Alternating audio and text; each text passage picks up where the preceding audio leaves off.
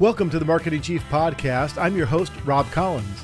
This bonus episode is our continuing conversation from episode 103 with the President and Chief Executive Officer from Knox Sports, Paul Sickman. In this first section, Paul talks about sneaking into the Super Bowl prior to today's security protocols. I've been to 22 of these things. 22 Super Bowls.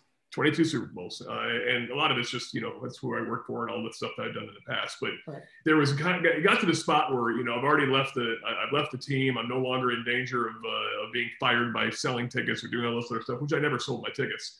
But I had a good friend, Tommy Rivers, who was the general manager of WQYK country station, ended up being our flagship, became great friends. So our job was, I was able to get the tickets. He got all the entertainment and he got all the other things. And then he handled everything else we got there.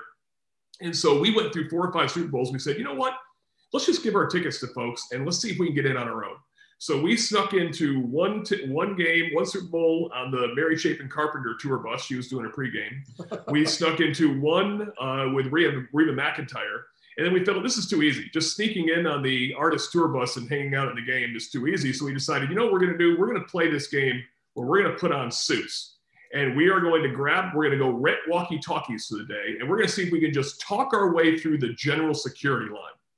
So we put on suits and walked the walkie-talkies. He was, 200 yards away. And I'd walk up to an elephant door in the corner. And I'm like, hi, what's your name again? Tom? Okay, hi, this is Paul. Listen, I got another guy over here, Tommy. He's going to be coming in 30 seconds. I need this door open immediately. Yes. And we're talking back and forth with each other and just BSing this poor schmuck. And just being sheer confidence, we were able to get the elephant doors open, get in the game. We both walked in with suits, no credentials, no nothing. We're standing on the sideline. We're like, this is awesome. So it was just pure audacity to see if we could get away with this garbage. And we did it. So we did that. We snuck into 4 and went to 18 with actual tickets. Paul discusses some of the potential concerns with paying college athletes. If someone had asked me as a 19-year-old to say, I want you to endorse my product, I would have taken the money, and then I'm not sure I could have gone a week without embarrassing them. So think about all those athletes and all the things that are in front of them. It's a dangerous, dangerous road. It's happening.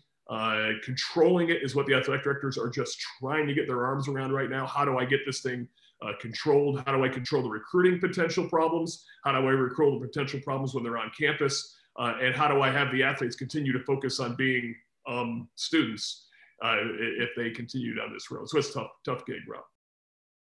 Paul talks about his management style. In terms of managing, my style has always been to kind of give responsibility and authority because you can't do it all. I think one of the things when I started the company, it was maybe not obviously, but it was just me. Knox is the name of our company. He was 1 year old and he's my son at the time. He is 25 now. That's how I know how old the company is.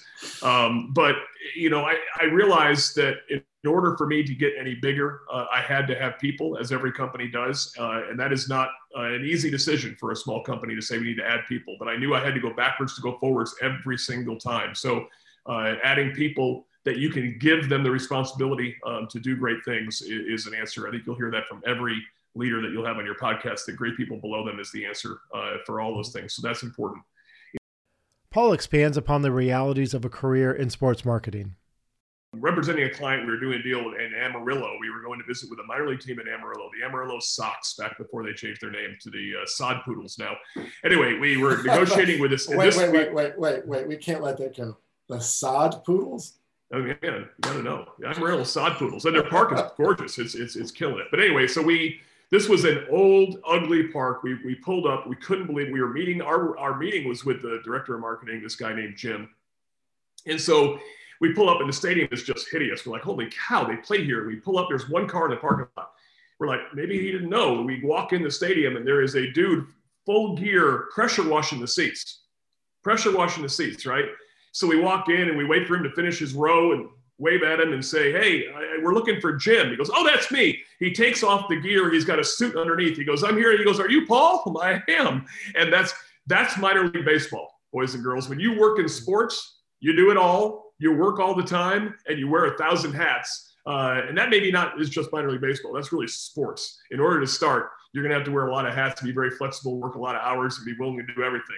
But at the end of the day, you get to talk about sports. I wake up every day And every day I get to come to work and talk about sports.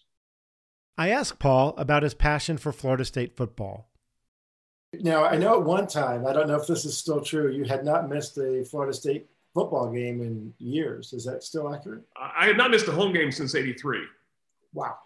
But we have not gone to every away game. I know that in Miami, we went to, I went to the first 3 Miami games that I went to at Miami. We lost, and I was at a Coach Bowden day in Lake City with my wife. And I happened to, I don't know how it came up, but I mentioned that to Coach Bowden. He says, "Don't go back."